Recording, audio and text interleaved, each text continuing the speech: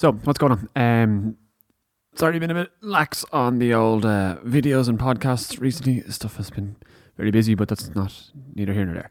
So, anyway, I want to continue what we did last time. We did patterns, rules, and where you can go down in your marks, etc., etc. And we want to look at a little bit continuing tournament rules. So we go sparring today.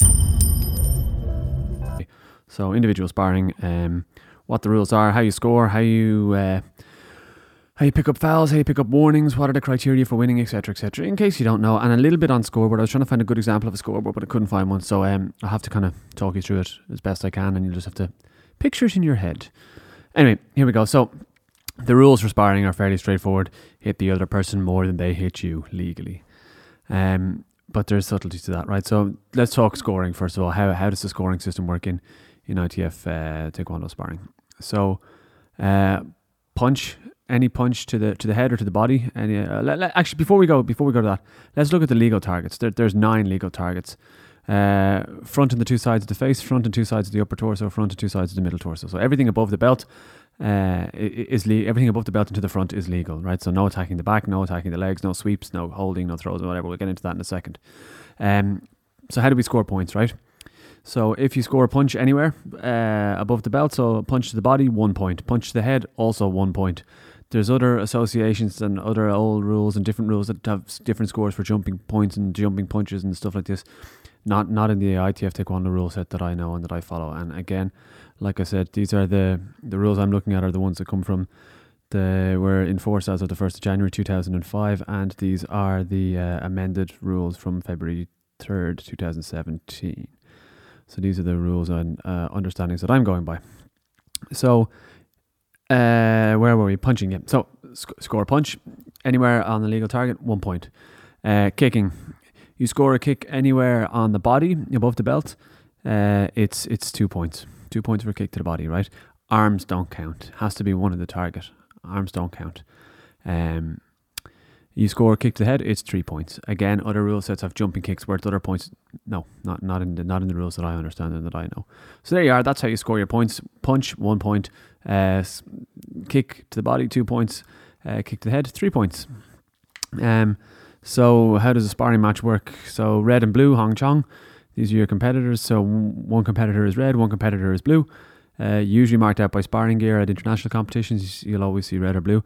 National tournaments are a little bit kind of sometimes more relaxed on this. You know, they'll have tags or flags that they'll stick to people, and the umpires will score them accordingly, or they'll switch helmets or head guards or whatever, right? But that's the way. You have a red competitor and you have a blue competitor.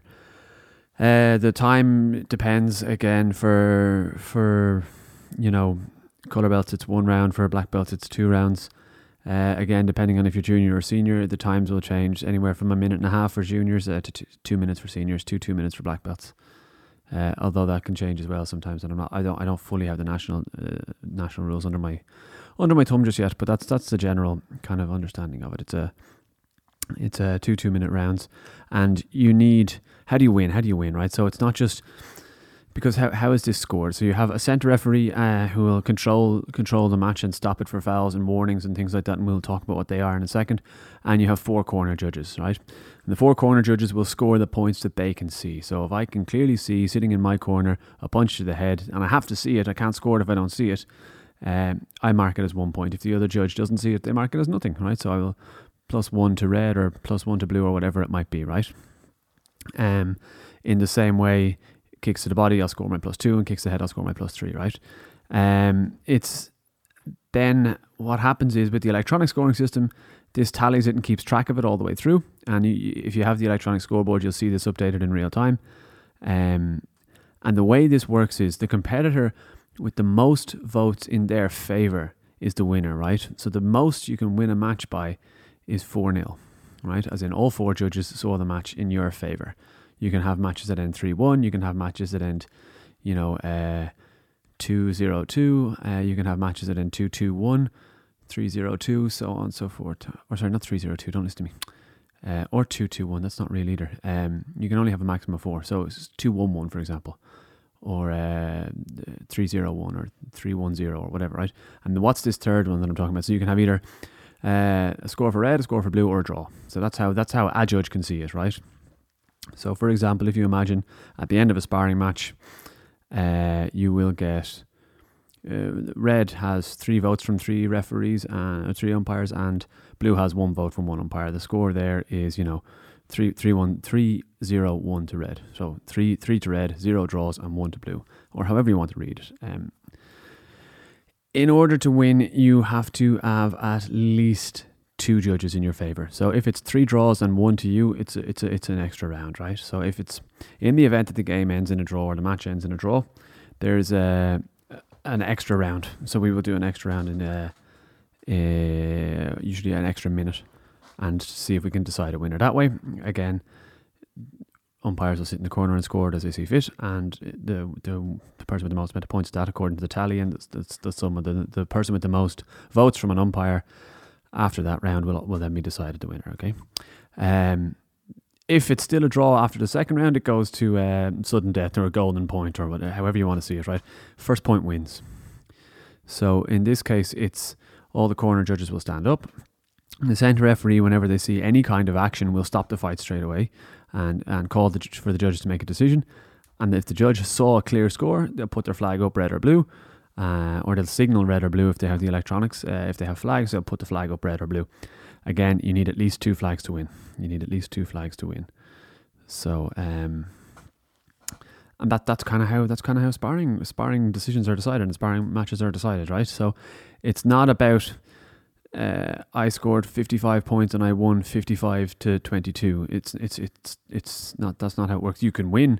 You can score 55 points on one umpire's card, and they might have you up 55-0, whereas another umpire might have you up 2-0. It's still only worth 2 votes at the end of the final score, right? So you'll often see variation in how referees score, and naturally, right, because they're sitting in different places, they have different advantages, they have different viewpoints. So the thing to keep in mind when you see the scoreboard, the centre will have the number of votes for red, the number of votes for blue, and the number of draws. And on the new modern scores, you can see the 4 judges will have like a staggered dot per judge. So if they have, you're ahead by 1 point from one judge, or 2 points, or 3 points, or 4 or more points. And you can see roughly, so you know how close the match is just on that. So it's not just like it's 4-0 if it could be 4-0, but there's only 1 point in it. You can tell this by looking at the scoreboard quickly. But I always tell my juniors, don't look at the scoreboard, just play your game, Seniors, when you're more clever and you can check and you understand by visually looking how to read it quickly, maybe, yeah. Still, I'm sure coaches all over the world will say, don't look at the scoreboard, don't worry about the scoreboard. But that's one thing you can tell. So you can tell how the match is running based on the scoreboard in real time. If there is an electronic scoreboard, if it's just flags and clickers in the hands or tally counters in the hands of the corner umpires, you'll never know. So you just have to play the game. The other thing that you'll see on the scoreboard is fouls and warnings, right? And this is warnings usually marked out. They were yellow on the old system. I don't know what they are in the new. But you can pick up warnings for certain infractions and you pick up fouls for serious infractions, right? For every 3 warnings you pick up, you lose a point. For every foul you pick up, you lose a point. So 1 foul, minus point.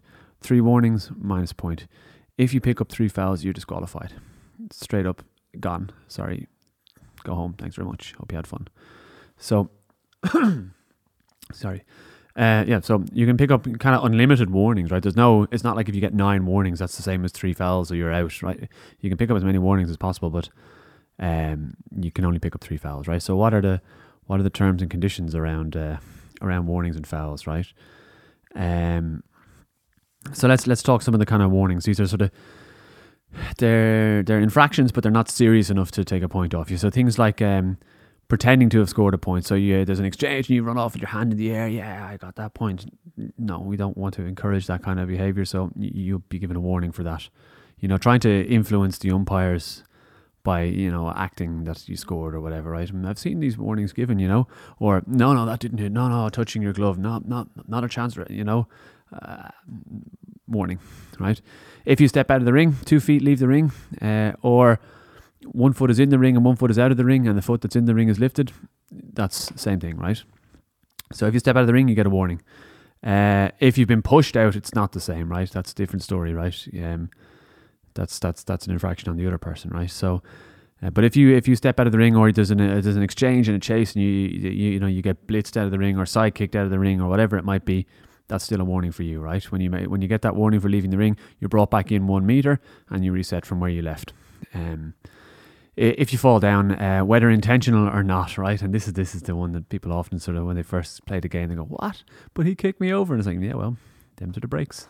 So if any part of your body, apart from your feet, touch the ground at all, it's considered falling down. So it's a warning for loss of balance, right? If you fake an injury to run the clock down, to gain an advantage, another warning.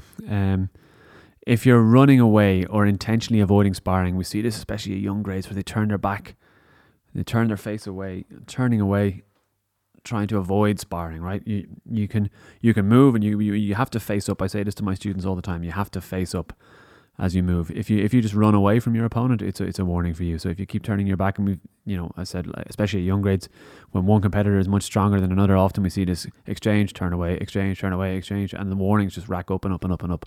But so you have to face up against your opponent. You always have to face up to avoid turning away for avoiding sparring warning. You don't want to pick up a warning for avoiding sparring. So it's actually written in the rules here. I just noticed this. Using the center referee as a shield is considered avoiding sparring. So you grab the referee and put him in your way. I don't know. I'm assuming that means moving around the ring to position the center referee in front of you, right? Unintentional attack to an illegal target. So if you above and below the belt. So if you kick the leg by accident, can you kick the leg by accident? Maybe you I don't know. As you go for the dolio and they switch their stance and you tag them in the back, it's unintentional. It's warning. You shouldn't hit you should have control not to hit the illegal targets, right? So unintentional attack to an illegal target warning for you. If you adjust your equipment, here's the one that we don't see given a lot, because an awful lot of time people will flick their helmet or they'll pull their glove or whatever it is, and technically maybe that's a warning. So if you adjust your equipment without the consent of the center referee, it's a warning, right? So this is again to stop people running down the clock and wasting time. Oh, hang on, I have to do this and I have to do that, and oh, my gum shield is look, and all of this stuff, right? So that's also considered a warning. If you push with your hands, your shoulder, or your body to create distance or to unbalance the opponent, or push them out of the way or whatever, like this is also a warning. So pushing, no pushing. You get a warning for pushing. So these are the kind of infractions that you can pick up warnings for. That are, and 3 of them are pick up 3 warnings and you get you lose a point. The common ones are leaving the ring, loss of balance. These are the ones we see the most of. Sort of you don't really see them. The other ones, well, you do see them, but these are the most common ones, right? So minus points and fouls, right? So these are gamjung hana. So the warnings jubi hana, and fouls gamjung hana. Hand goes up, spin the finger, minus point. Heavy contact is the first one. So anything that the centre referee and the JP deem to be excessive contact made without any attempt to control the technique or with the intent to really deliver damage, or it's written here, the technique, the delivery of the technique, or the emotion of the competitor. So those shots where there's actual malice in them, right? These are not out to score points; they're out to do physical damage to somebody now. So this is heavy contact, excessive contact, right? We can play competitively, and we can play, we can spar competitively, and we can. There'll be a very big difference in the contact level between 2 senior black belts at international level and 2 junior yellow belts, right? We have to kind of use our discretion as umpires there.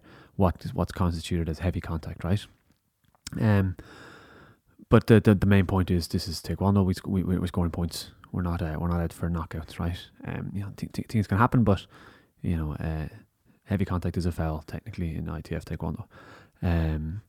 Attacking a fallen opponent. So if somebody loses their balance and then they're lying on the ground and then you decide to take the head off them, minus point. In some cases you might see people go straight to the JP and say, well, what did you think about that? And there's grounds, I don't know, maybe if there's grounds for disqualification or something, but if there's real malice in it or something. But if you attack somebody with any part of your body when they're on the ground, it's a foul, right? You can't hit a person on the ground. Sweeping is actually a foul, leg sweep. So if you take the feet off your opponent with a sweep, it's you grab the leg and you sweep the other one, minus point, right? Holding or grabbing, retaining any part of the body, and this is this wasn't always a foul, and it caused a lot of interest when it became a foul. So any kind of holding, so in the exchange where people run in and they grab, it's to stop this kind of clinch that we see in boxing or in Thai boxing or even in WT where they grab the hogu or whatever. But also it stops us from grabbing legs in side kicks, holding gloves when people are, I've seen it in the past where people hold onto people and just box the head off them at the side. So it's to stop this. So no holding, no grabbing. That's a minus point. Intentionally attacking an illegal target. I actively target your knee with a side kick. Yeah, foul. Not allowed. Right? And then the kind of last key foul is kind of unsportsmanlike conduct, right? And this is kind of self-explanatory. You know, actions taken by a competitor that shows disrespect or any of the, things like, bad language, scratching, spitting, these kind of things, failure or refusal to follow the referee's directions, intentionally leaving the ring, these kind of where it's it's unsportsmanlike conduct. Don't be I'm not going to say it, but common sense, right? So I think these are the main kind of things you get fouls for. There are some further things we should talk about, which is disqualification. I just come across it here now that I see it. Disqualification may be issued for the following offences, and I'm assuming this is at the discretion of the jury president. So misconduct against an official or ignoring instructions. So if you have a go at the centre referee, you're guaranteed to be thrown out of that match and probably never invited back again. Uncontrolled or excessive contact, so you completely flip your lid, and see you later. 3 minus points given by the centre referee. Automatic disqualification, we covered that already. Being under the influence of alcohol or drugs, makes sense. Loss of temper, so failure to control your behaviour, your words, or your emotions, right? So you lose the rag. You insult your opponent, or a coach, or an official, or any disrespect, verbal or otherwise, to anybody. Biting and scratching, what are you doing? You can't bite people. We're not animals. Elbows and knees or headbutts, these are all disqualifications. There's no elbows in ITF sparring. There's elbows in ITF taekwondo, just not in ITF sparring. There's knees in ITF taekwondo, just not in ITF taekwondo sparring. Being negatively responsible for causing loss of consciousness. So if you being negatively responsible for causing a loss of consciousness, momentary, short-term or long-term. Negatively responsible. If you are responsible negatively, I'm assuming that means knocking people out or being knocked out yourself. No, has to be in relation to other people. Actively trying to knock somebody out, disqualification. Yeah, that seems to be the way, and it's up to the jury president to give the DQ. So they're kind of some of the rules and regulations around ITF sparring. They're all up on the ITF Taekwondo website. You can have a look at them there, as well as some of the hand signals that the umpires will use and so on and so forth. It's interesting when you see, because there's a few subtleties to the game. It seems very straightforward on paper, just hit the other person more than they hit you.